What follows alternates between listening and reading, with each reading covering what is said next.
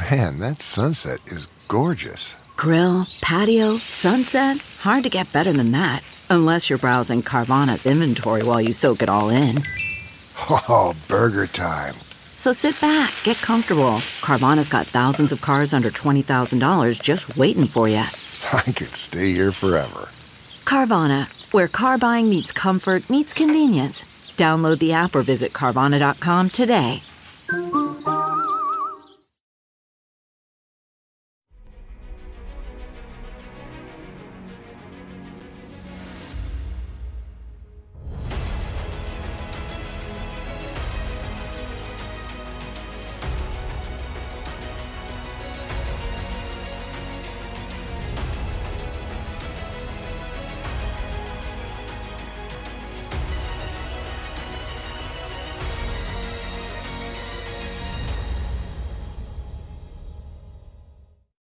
Hi, everyone. Judge Andrew Napolitano here with Judging Freedom. Today is Tuesday, September 5th, 2023.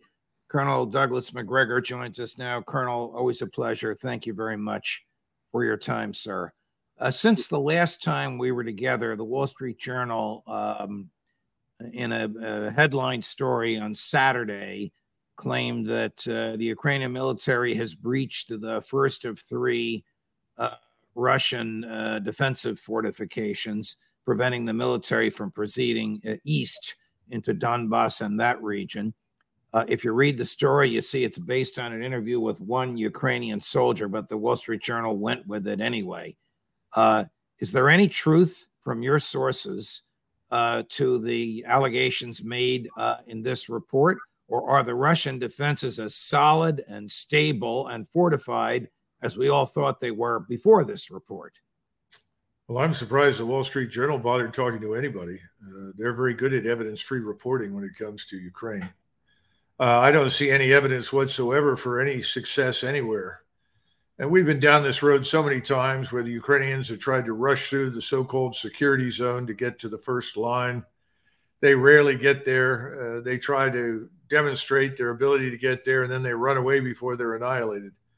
So, no, I don't see any evidence for it at all, Judge.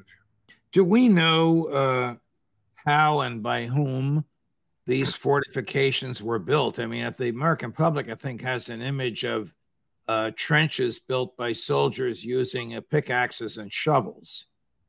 No, absolutely not. This looks more like the Maginot Line.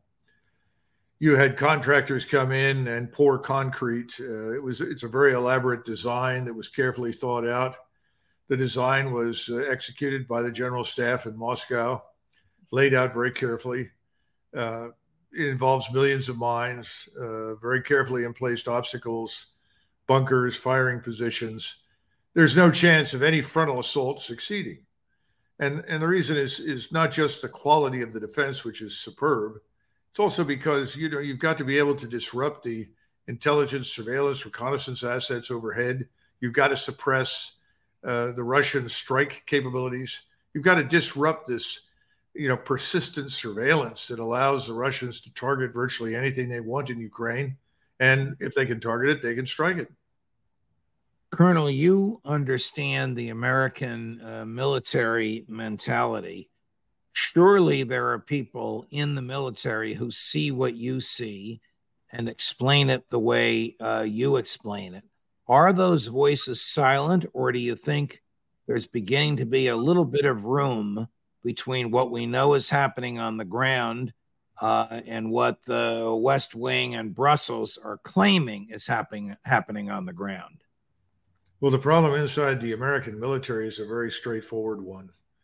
I remember standing up at a briefing when I was a lieutenant colonel commanding a division cavalry squadron, and I was asked a question by the presiding three-star general.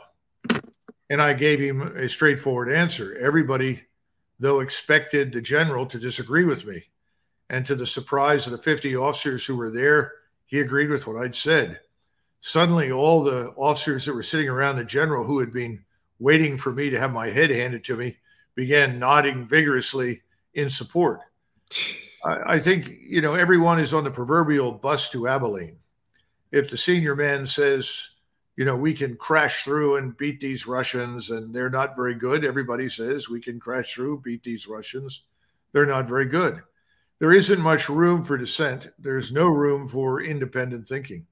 So the short answer to your question is, if anybody's thinking that, and there are intelligent people out there that point out, look, they have no air and missile defense. They cannot conceal their movements. They have no way to defend themselves once they've committed. They're going to keep their mouths shut. It's unwelcome, and they'll be punished for it. So no, the answer is I don't see it. Are American military officers, as far as you know, participating in strategic and logistic decisions being made by the Ukrainian military? Of course. Absolutely. We've been heavily involved from the very beginning. And I don't want to point out where the headquarters are on the map in Central East Europe, but they're there. We have people on the ground in Ukraine interacting directly. We provided them with as much intelligence as we possibly could, surveillance from our own space-based assets. Well, these people can't be blind. They must know that whatever they're telling the Ukrainians to do, either they're not executing it or they're executing it and it has failed nevertheless. Well, it's very telling right now. You're beginning to hear people make remarks along the lines of, well, we've given the Ukrainians everything we can. It doesn't seem to make any difference. The Ukrainians can't seem to make this work. These are telling sort of indicators that somebody is beginning to prepare the ground for a less than gracious disengagement from the failure and shift blame as much as they possibly can away from themselves to the Ukrainians. But if you've listened to some of the retired general officers, certainly to Petraeus, he's hardly the only one, but probably the most prominent one, you hear these phrases over and over and over again. Combined arms warfare, they're mastering it. Well, combined arms warfare was something that was developed in 1941, 42 by the Germans. We eventually managed to get it somewhat right before the war ended, and we've been stuck in that World War II paradigm ever since. This is not World War II. This is a new kind of warfare. I keep talking about ISR strike, that kind of complex that exists from seabed to space. That's what the Ukrainians are up against, and they're not organized, trained, or equipped to deal with it. Talk to us, please, about the announcement made over the weekend that Russian President Vladimir Putin and Chairman Kim Jong-un of North Korea are going to meet in Vladivostok soon. Also talk to us, if you will, about the revelation of the supplying of ICBMs by Russia to North Korea, none of which, the latter, appears in the mainstream media in the U.S. We have to go back to the meeting between President Trump and Chairman Kim in Hanoi. You'll recall that before Kim went to Hanoi, he made a trip to Beijing, and he met with Mr. Xi, the president. And Xi made it clear to him that his job was to go to Hanoi and sign the agreement. That agreement was a very good agreement, very important one, because it led inevitably to the denuclearization of North Korea, and with it, the denuclearization of the peninsula. People do not understand the long-term relationship between China and North Korea. It's very troubled. The Chinese were very unhappy when the Russians encouraged the North Koreans to attack South Korea in 1950. They were not consulted.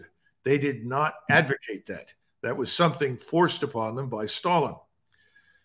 They then had to bail out the North Koreans because obviously the Russians did not want to be directly involved in a confrontation with us.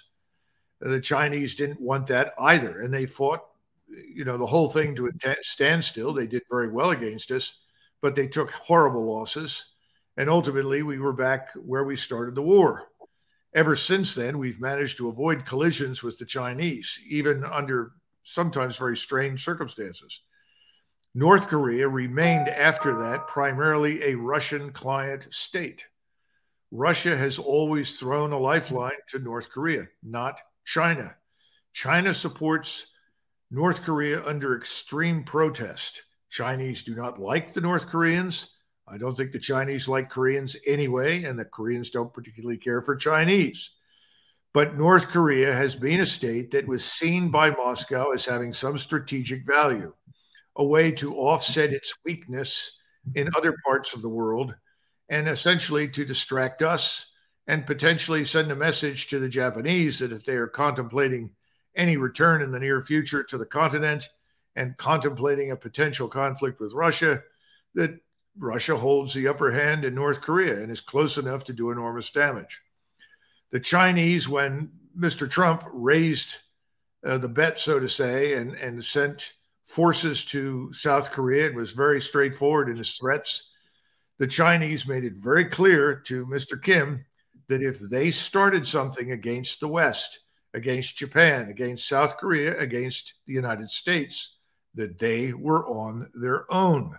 China would not come to their assistance if they started a war. On the other hand, they did confirm that if North Korea were attacked by us, by Japan, by South Korea, that the Chinese would then support North Korea. Things have changed. Remember, Mr. Putin tried for many, many years to fashion, create, groom, cultivate a better relationship with the West, particularly with a series of presidents. That has failed. He had hopes for President Trump, but President Trump proved unable to master Washington. Washington mastered President Trump. And I think President Putin reached a conclusion that he can't really depend on anybody who comes to power in Washington, because the power of the city itself, federal bureaucracy, the parties that occupy the proverbial swamp is so great that no president can come in and turn it around. Putin and his predecessors have always supplied the North Koreans with just enough technology to make North Korea look dangerous until now. And now Putin has done something that has never happened before. He has provided them with the capability to strike us on the North American continent. Now, why would he do that? Well, I think it's pretty obvious. We have pursued a policy of reckless hatred towards Russia in Ukraine. We have said that we will accept nothing less than the destruction of Russia. He has to conclude that we're serious, that there's no hope for negotiation with Washington. Remember, from the very beginning, many of us warned that the Russians have the potential for horizontal escalation. Right. So they can make life miserable for us in Mexico, Cuba, Venezuela, Nicaragua, Korea, Syria, elsewhere. What you're seeing is horizontal escalation. Now, will North Korea launch a weapon against us? No. They understand that they will be incinerated and they will not have China's backing. But China right now has serious economic problems, very serious economic problems. China is in no position to fight a war and doesn't want to. And so the Chinese, who would normally have said, no, don't do this, Vladimir, we don't want those weapons in the hands of the North Koreans, they've relented. And they've let Mr. Putin essentially make the call that now is the time to provide North Korea with sufficient destructive power that it will cause us to back away from anything we may be contemplating against Russia or China. What makes a life a good one? Is it the adventure you have? Or the friends you find along the way? Maybe it's pursuing your passion while striving to protect, defend, and save what you believe in every single day. So what makes a life a good one? In the Coast Guard, we think it's all of the above and more. But you'll have to find out for yourself. Visit gocoastguard.com to learn more. CarMax is putting peace of mind back in car shopping by putting you in the driver's seat to find a ride that's right for you. Because at CarMax, we believe you shouldn't just settle for a car. You should love your car. That's why every car we sell is CarMax certified quality, so you can be sure with upfront pricing that's the same for every customer. So don't settle. Find love at first drive and start shopping now at CarMax.com. CarMax, the way car buying should be. Now, there's a lot to unpack there, Colonel, and it was a brilliant, nonstop explanation of the history of the relationship, the interrelationship between China, North Korea, Russia, and the United States. What about South Korea and Japan? How do they react to the presence of these sophisticated, catastrophically destructive, if properly used, weaponry in the hands of somebody whom they perceive to be crazy and unstable, Kim Jong-un? Well, I think the South Koreans have already been to the United States on several visits, trying to extract reassurances from us that they still enjoyed the protection of extended deterrence. Extended deterrence very simply means that if a nuclear weapon is used against one of our allies, whether it is Korea or, say, Poland or someone else, that we will respond with nuclear weapons against the source of that nuclear attack. So I think the South Koreans have been worried about this for a long time in North Korea, especially after the talks that were convened by President Trump broke down and no agreement was reached. So extended deterrence is the thing they fall back on. Japan is also theoretically under our so-called nuclear umbrella. However, ever since about 1969, 1970, even in the United States, people have raised questions about the willingness of the United States to put several cities and hundreds of millions of Americans at risk of extermination in support of a small ally 6, 8, 10,000 miles away. The Japanese, I think, are watching carefully to see what we do in the near future. And the Japanese are in the process of building up their military capability. They could become a nuclear power literally within weeks if they chose to do so. Do you see the U.S. being dragged into some kind of military conflagration in that part of the country, either over some saber rattling by North Korea or some saber rattling by China itself over Taiwan? Well, Judge, I've worried from the very beginning about the proverbial tail wagging the dog in Poland. You'll recall we talked many times about the potential for the Poles to intervene in Western Ukraine and ultimately hope to drag us into a conflict on their behalf. I think the South Koreans and the Japanese are both hopeful that they will not be alone. However, as President Trump pointed out, whenever the discussion comes up for the Japanese to support us anywhere outside of Asia or anywhere in Asia, the answer is no, there is no support. So he complained about the lack of reciprocity with Japan. I don't think that Chairman Kim is going to wake up tomorrow morning and say, this is the day I go down in infamy.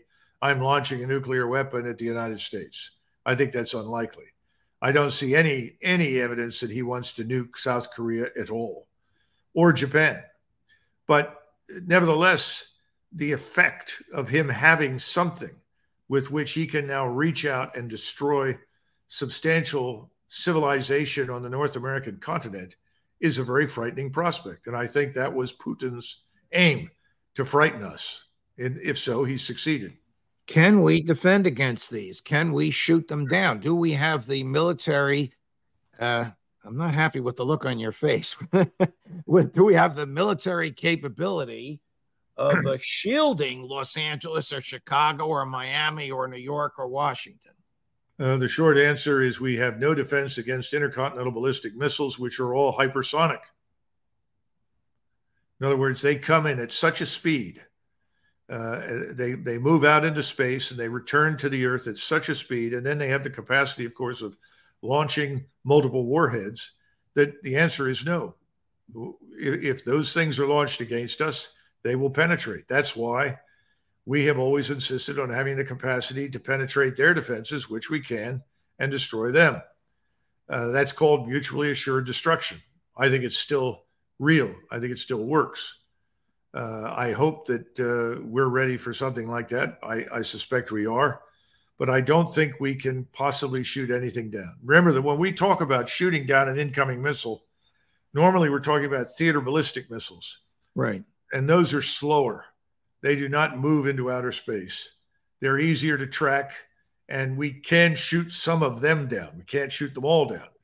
No defense is going to succeed against multiple missiles with multiple warheads.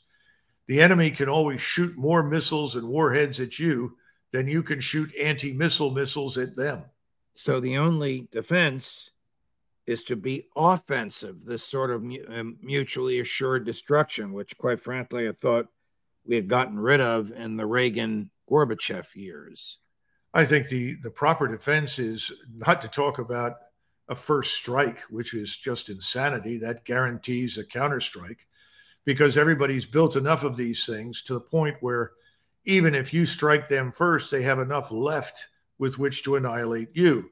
So the answer is, first of all, what every president has done since Eisenhower was in office is to essentially meet with your Russian counterpart or Chinese counterpart, whatever it happened to be, discuss areas of mutual agreement and mutual conflict, and try to find a way to avoid areas of conflict and capitalize on those areas where we agree. This is the first president that I'm aware of who has deliberately provoked a nuclear power like Russia. Let me take you back to where we started. You and I have seen the same literature, which shows that the Ukrainian recruiters, if you will, are not drafting people. They're just conscripting them. They're dragging guys in their 60s out of bars and 16-year-olds out of basketball courts. How much longer, no matter the aid the West provides, can Ukraine possibly last in this war against Russia? Well, keep in mind that the Ukrainians have now approached the Polish government. They want to be able to go into Poland and force young Ukrainian men who have been there from the beginning of the war, some of them, to come back to Ukraine and fight. Remember, you've got over 14 million Ukrainians that have left the country and headed west. Right. So I think, to be frank, Ukrainians have been staring into the abyss now for a long time. The Russians recently captured a 71-year-old Ukrainian man on a Ukrainian tank. This is insane. People criticize me and say, well, you said this was over. It's been over for a long time. The Russians have simply decided to wait in the hopes of two things: negotiations, which obviously haven't worked, and secondly, that the economies in Europe would crash. And I think they're on their way. They're not only headed into serious recession, but we're now headed into a winter. The oil and gas problem is enormous. I think the EU is in trouble. So I think from the Russian standpoint, well, let's wait a little longer and watch this thing collapse, because they really don't want to kill any more people. Remember, Putin is different from us. Putin wants to live with the West. He wants to live with the Ukrainians. We have said we do not want to live with Mr. Putin. Right. That's the problem. So we've said he must go. His regime must be destroyed. Russia must be fragmented, divided, and sold off at auction, literally. That's not going to work. So it's up to the Europeans, I think, very shortly to end this thing. It's the only way out. The other way, of course, is what Putin is prepared to do and what the Russians can do, which is march to the Polish border. They've got the capability. They're quietly mobilizing more forces. They're up over 750,000. They're headed to 1.2 million. Everything that supposedly we fought this war to stop has come to fruition. We have created the very thing we said we didn't want. Colonel Macgregor, always a pleasure, my dear friend. Thank you for your thoughtfulness, your analysis, and your time. We'll see you again soon. Okay, Judge. More as we get it. This is a lot. More as we get it. Judge Napolitano for Judging Freedom.